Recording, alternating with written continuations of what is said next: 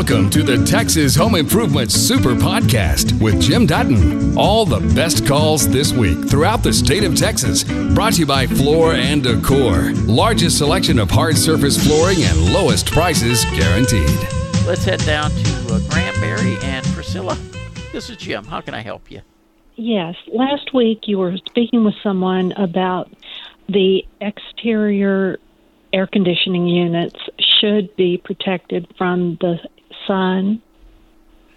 I think you said that. You need to have some kind of protection from the heat, I suppose. Well, you don't have to. It's just one of those things that can help with your utility bills a little bit because heavens, if I it's need shaded, that. It's cooler. Yeah, don't we all right now? So what type of thing? We have 2 units. We have no shade. We're in new construction. And so what would we do? You know, you got to make sure that you keep the top open for the air because the air blows up out of the unit and it's got to be able to go up and dissipate. But what you can do is put a fence that's out a couple feet from the unit so that it still has good airflow around the unit, but as the sun moves, the unit becomes shaded. And, typically just a regular 6-foot wooden fence is all it needs. And keep it, like I said, 2 to 3 feet away from the unit. But not that I would put a covering right on top of the units, but would it help to up higher put some kind of a covering if we did a 6-foot fence around it to bring that fence over, maybe with lattice on top or something so the air would come out? If you put it up high enough, get it 8 foot above the unit. Oh, dear. Okay. Yeah, it's got to go so high that it usually isn't something people want to do. No, and you need that open air for that unit to dissipate the heat. Okay. All right. Thank you. You're welcome. Take care. Along with that, the other thing that we need to do on a regular basis is make sure we keep the weeds away from the AC unit, the grass and everything, and rinse the unit off once in a while. As the dust and dirt gets onto the little coils, the unit will lose efficiency. So just go out and hose it off. You don't want to take a high pressure nozzle and start blowing it because you can bend the fins and that screws up the energy efficiency again. But if you just rinse it off to get the dust and stuff off, it definitely does help with those units a little bit. Janet in Dallas, how can I help you today? Hi, Jim. I have a question about toilets. I live in a home that was built in 1964, and there are 4 bathrooms, all original toilets. And the plumber said at least one of them I need to buy a new toilet. And he said it's loose, which means the flange underneath there's maybe a problem. But my question is, this toilet is a colored toilet from the 60s. Right. And is there any way to replace it with another colored toilet, or do I have to get white? No, you can still get some color choices. You're not going to get them from the box stores, though. You got to go into a regular plumbing supply store. Ferguson, Morrison's, or Moore Plumbing Supply. Several of them have display rooms that you can go into, and they can get you some of the colored toilets. Now, it doesn't mean they're going to be the same colors as they were back then, but in some cases, yes, they still are available. Okay, and he suggested getting the taller toilet. I think it's around 17 inches. Does the height really matter? It does for me. When I'm going to plop my butt down on that toilet, it's a lot nicer when it's higher for getting back up again. Okay. Okay. And then I guess all of them are, he said all of our toilets have a weak flush. And so I know some toilets, when I'm in other homes, you just push the handle and boom, it flushes. Is that a special kind of toilet? It is. They some of them have what's called a pressure flush on them, and that shoots it out much faster and gets things out of there quicker. And yes, that is definitely an option. And when you go into a plumbing supply store, they'll be able to go over all the details on them. But the big difference is, you said your house was built when? 64. Okay. 1964, pier and beam. Okay. So your biggest difference, though, is going to be the toilets in 64 used more water than the new toilets do. Your newer toilet's going to use about half the water that your old one did. And so that's the reason they don't necessarily clean out as good as the old ones. Now, most of those problems have been done away with. It's not near as bad as when they first came out with what they call low-flow toilets. But if you want that pressure-type thing, yes, it's definitely available. The big difference is when it's one of those pressure tanks, when you take the lid off the bowl in the back, you're going to see that there's a tank inside that tank. Usually it's a black poly tank that pressures up to give it that pressure. Okay. Well, thank you very much. I will tell you one other thing. In general, if you stick with some of the name brands like Kohler, American Standard, and brands like Toto is considered top of the line on toilets, you don't have to worry about getting the pressure tank. Okay. Thank you. You're welcome. All right. Bye-bye. Again, 1-800-288-9227. And I don't know if you guys remember, but when they first started coming out with the low-flow toilets and everybody was having problems with those things working, American Standard came out with the one that started with that pressure tank stuff, and they would dump golf balls into the toilet and show you how it would flush the golf balls out of the toilet. That was their sales campaign. Got the job done, though, didn't it? Another AC question here. This comes from Wes in Richardson, and he says, Jim, my AC, it's a Rudd 5-ton, 12-year-old, was recently serviced and needed 4 pounds of R22 costing $1,000. When asked if it was time to replace the unit, my tech recommended I wait, if possible, until the new refrigerants are approved for use, probably next year, then seriously consider a new American Standard unit. Otherwise, I might be investing in a unit that uses what would then have become a discontinued expensive refrigerant.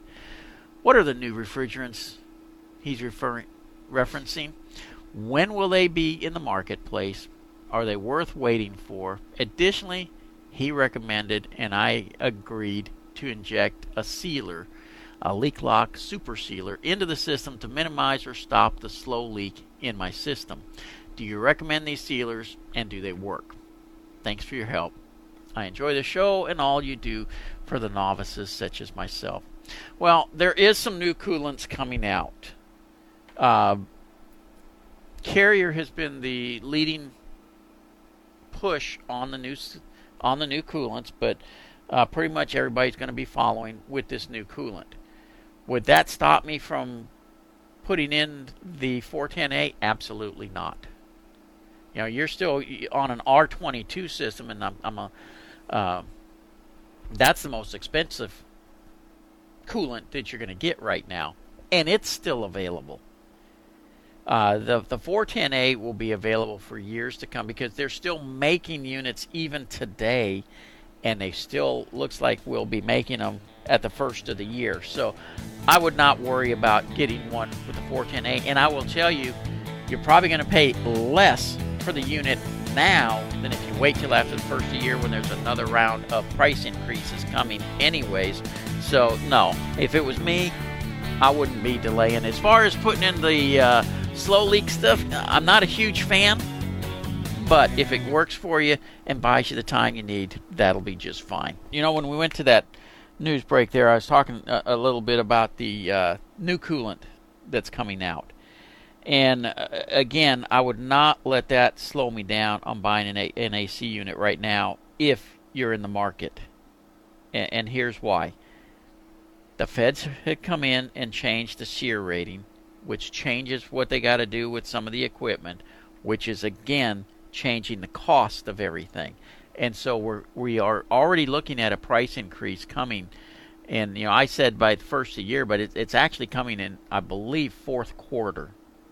And so if you've been thinking that, hey, you need to be looking at getting an air conditioning system, it'll be cheaper for you to get it now than later. Now, is the coolant going to be more expensive down the road? I don't know. Nobody knows yet. You know, the big difference with the R22 was they put a ban on R22. You could no longer manufacture it, and so that shot the prices up. There is no talk of a ban on 410A.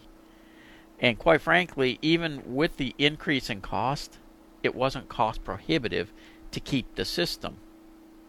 And the only time you got to add coolant is if something happens with the system. Well, most of the time, we never have to add coolant in a system. The only time you have to add coolant is if something went wrong, you got a little hole that had to be fixed or something like that. And usually it's not more than a few pounds. So I would definitely not let that sway me on putting in a system right now. Now, I do know all the contractors are pretty busy putting in systems right now simply because of the temperatures and the havoc that it's raising with AC systems.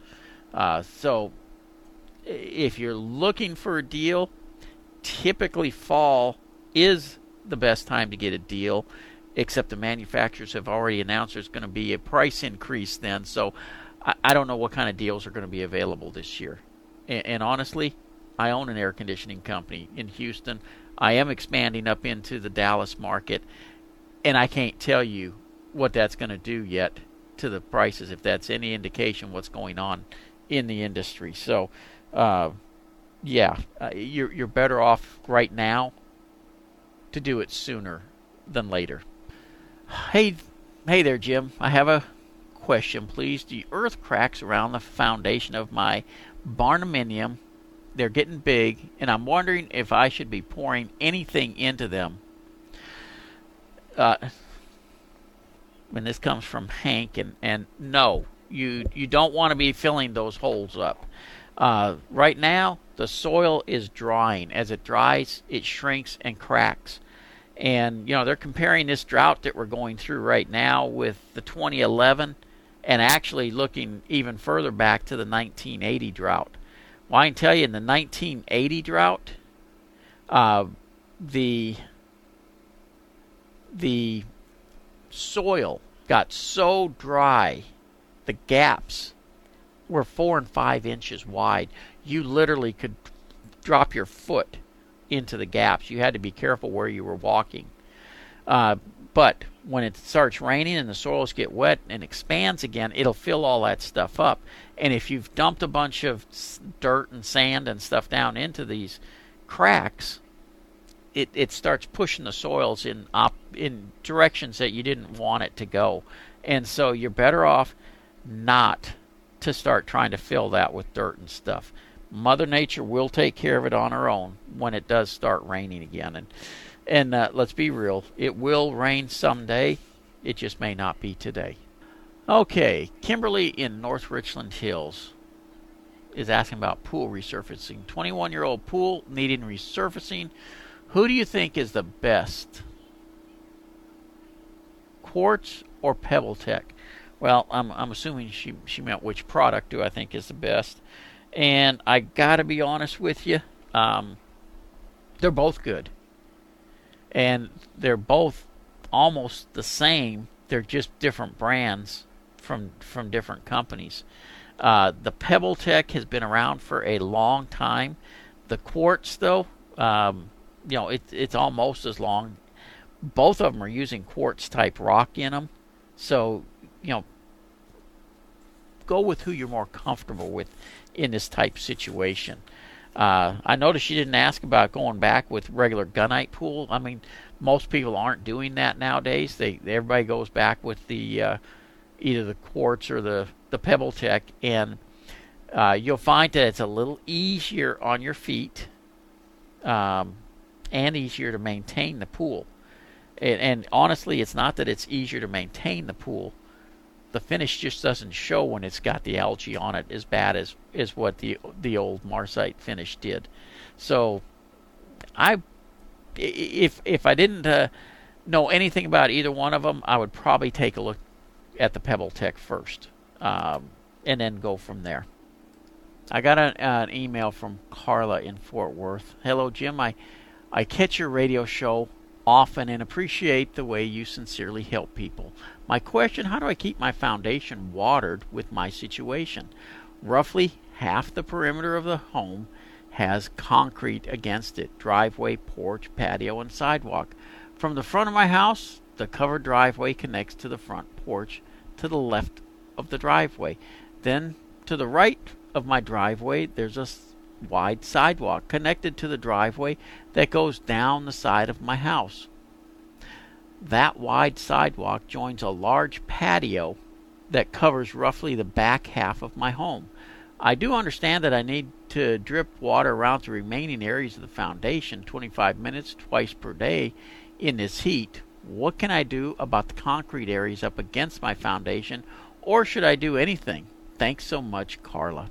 Well, Carla, go around those areas just as though they were part of the foundation, because that really is what you're dealing with. The concrete acts as a natural moisture barrier and helps hold the moisture in the soil. So if you can just go around it, like I said, like it's part of the foundation, through natural capillary action, the moisture will travel up underneath the foundation over time and take care of the issue that you're having. And yes, it's going to take time. It's not going to be an overnight thing, but that's the reason the concrete on the foundation, you only water around the perimeter. If you put moisture underneath the concrete, it's going to heave it in areas that you don't want it to heave. So you put the water on the outside and let it work its way in, rather than putting it in the middle of the concrete and it working its way out. And that's really what it comes down to. Just a reminder, it's a huge help if you subscribe to, rate, and review the podcast. It helps people find us. This came from Andrew in Rockwall, and he says, Mr. Dutton, I recently watched a video through Texas Home Improvement where you showed a foundation irrigation system you could do it yourself. Could you tell me brand and where to purchase setup? Thank you so much for your time, Andrew. Well, yes. In fact, it was on our newsletter yesterday that went out. And like I said, you can go to thipro.com and sign up for our newsletter that goes out every other Friday. But, in particular, what you're looking for is soaker hoses, a pressure regulator to drop the city pressure down from, it'll come in at 50 to 80 psi. You want to drop it down to 15, 20, somewhere in that range. A filter, and a timer. Now, typically I would tell you go to the box stores, Lowe's, Home Depot, and they'll have it. With this drought, ain't nobody got nothing when it comes to irrigation stuff. So you actually can go on Amazon and order this stuff if you want. You can go to a Ewing irrigation supply or Longhorn irrigation supply and typically be able to get the stuff as well. But right now, none of the box stores that I've been able to look at have any soaker hoses or the timers, the vacuum breakers, the regulators. None of that stuff is available. So, like I said, either go to Amazon and order it, or go to Longhorn or Ewing. As far as brands, it really doesn't matter because it's all tough to get right now. So get what you can find. Going to head out to Porter. Hello, Kirk.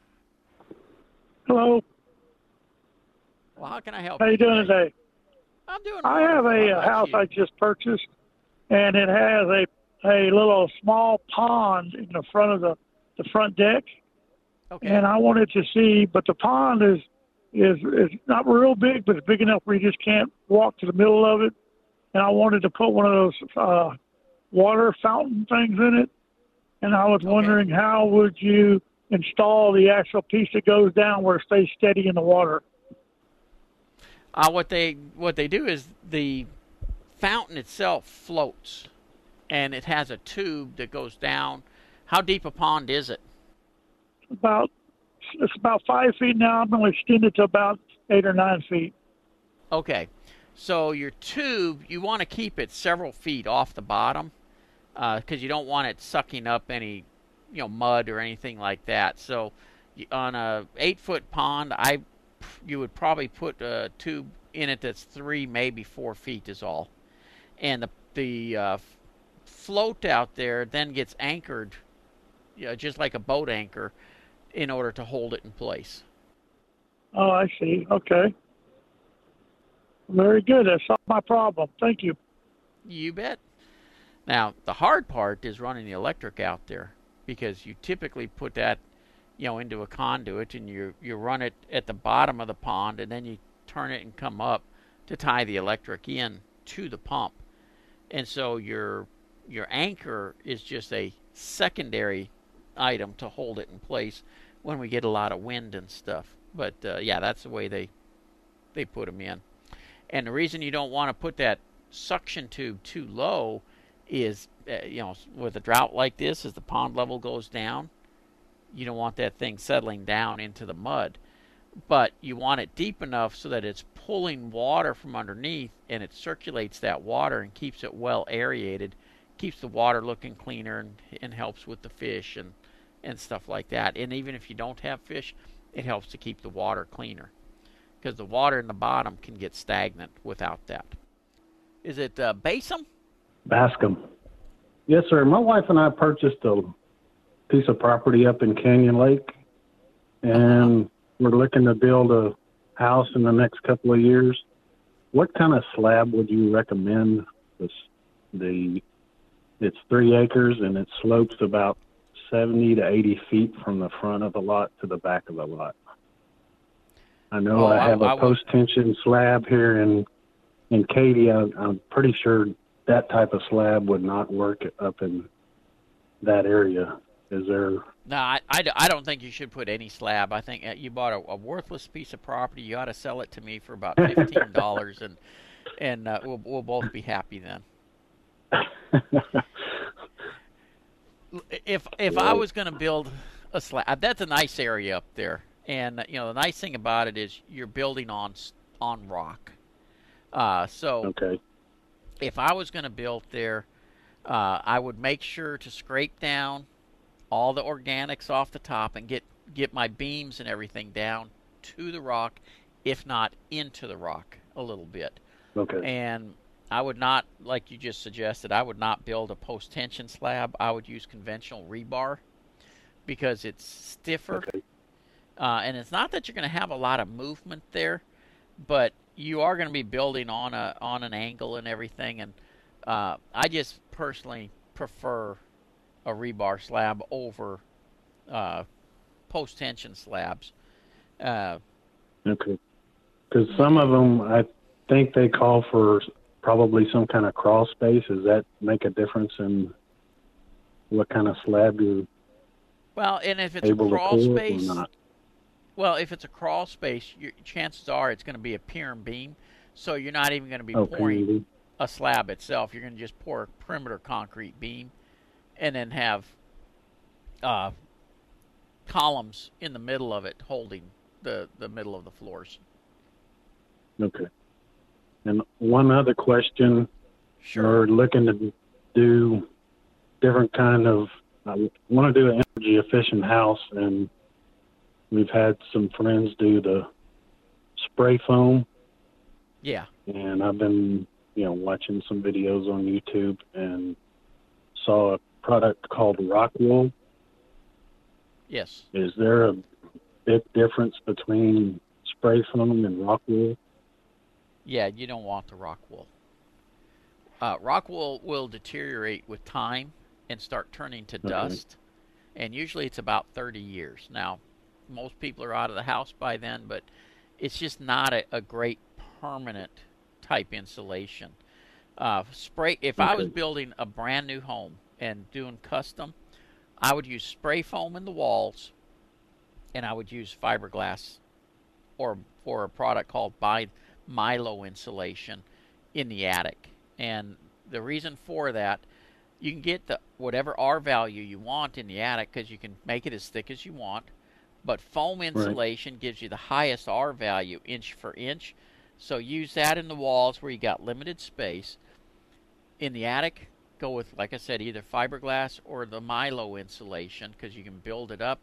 The house stays breathable. You don't have to worry about the sick home syndrome, but you got an extremely energy efficient house that way. Okay, and we're planning on putting a metal roof on and just spray the back of the metal roof or the roofing part.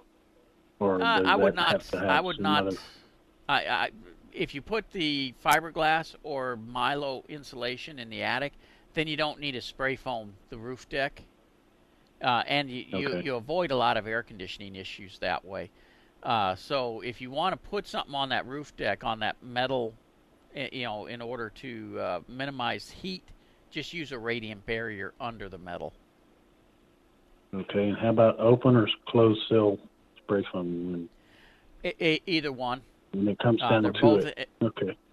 Yeah, they're both energy efficient. The big difference is the open cell will absorb water and hold it if it gets wet. The closed cell doesn't do that, but your walls typically aren't going to be where it gets wet. If you were putting it in the attic, I would say closed cell, but I wouldn't recommend putting it in the attic anyway. So. Okay. And I was looking to do, I think it's called the zip system. Yeah. The sheeting on the outside of the house. Is that a good recommendation or not? Yeah, it is. I mean, along with the foam insulation, you're going to have no air infiltration through the walls at all. And so that seals everything from the winds and stuff. And up there in the Canyon Lake area, you can get some pretty good winds going sometimes. So that helps to just seal everything up. All right. Well, I appreciate your time, and thanks for answering my questions. Have a good weekend. Oh, my pleasure. Hey, enjoy enjoy the building process. It can be trying at times. I just got to print some more money. Yeah, I get that one. When you figure out how to print it without getting caught, let me know. All right. Thank you. Gretchen in Carrollton, how can I help you? Gretchen? I would like to know, I have 3 fairly new toilets within the maybe 8 or 10 years. And they have stains underneath the water level. And I've used so many products, and none of them will get rid of that stain. And I'd just like to know if you could tell me a product that would. There is a product called a pumice stone, and you'll find it. I know it's available at Lowe's. I'm not sure about Home Depot. And basically, it's a rubbing stone that you can use on that porcelain to clean it up. And do I have to empty it? Do I just stick my hand down in the water and clean it up, is what you're saying, with that pumice stone? Yes, ma'am. Yep. Oh, okay. Well, as long as I don't have to drain the water out, I'm happy. Yep. Okay. And could I ask one more quick question? Absolutely. Okay. I had my sidewalk covered and that overlayment. And then it was, they made a design out of it and then stained it and sealed it. Okay. And some dirty water ran off on it. And I scrubbed it with a mop, but that didn't get all of it off. And I wondered if there's some other idea you might have to finish it up. Did it get down into the crevices? Is that what didn't come off? Yes. Yeah, you'll just end up using a scrub brush on that then. Okay. All right. I appreciate your help. Thank you. You bet. All right, let's head out to Missouri City. Scott, how can I help you today? All right. Good afternoon, Jim. How are you, sir? I'm doing wonderful. Very good. Thanks for taking my call. So I was calling about, so we're trying to kick off a construction project. We're basically going to be remodeling and reconfiguring existing portion of the existing structure of the house, and then we're adding on some pretty significant square footage. So I'm at the point right now trying to get some things lined up, and where I'm at right now is on windows. So the architect has spec'd out 17 new windows of various sizes. So I've just started diving into the window world, all the different options, the vinyl, the aluminum, composite, the fiberglass, and I'll just say I'm a bit lost in it all, and I was wondering if you had any guidance or direction. I'll say, Sure. one thing in particular that's important is the color. As maybe silly as that sounds, but we're looking for like that kind of bronzish, grayish kind of color inside and out. I've talked to 2 suppliers at this point, and I'm just a little bit lost, and I'm not sure if like the perfect window exists. So looking for a little guidance on windows, I guess. Okay. So for replacement windows, I recommend vinyl a lot of times simply because it's really cost effective and does a great job on energy efficiency and insulating properties and stuff. But when you start wanting certain colors like you're talking about, then you start looking at the fiberglass windows. And here's the biggest difference between the vinyl and fiberglass windows is, one, you can get some texture and color options on the fiberglass that you don't necessarily get with the vinyl. And the fiberglass will be a little bit smaller in size than the vinyl. Now, I will tell you, I personally went with vinyl in my house. But if you're wanting more glass and less frame, then you would take a look at that fiberglass window. Aluminum, avoid it completely. It transfers heat too much. It's not so I mean your choices need to be either the vinyl, the fiberglass, or if you wanted to look at wooden windows, you could look at those. But given the color choices, I think your 2 choices are going to be the vinyl or the fiberglass. Okay, very good. And in terms of the longevity of the vinyl, I've kind of heard different things, 10, 15 years, perhaps a lifespan. Is that, would you consider that accurate as well? No, mine are 13 years old, and I don't see a thing on them yet. Okay. Very good. All right, I appreciate your time. Thank you. You've just heard the best calls and questions from Texas Home Improvement. For more information about our show, go to thipro.com.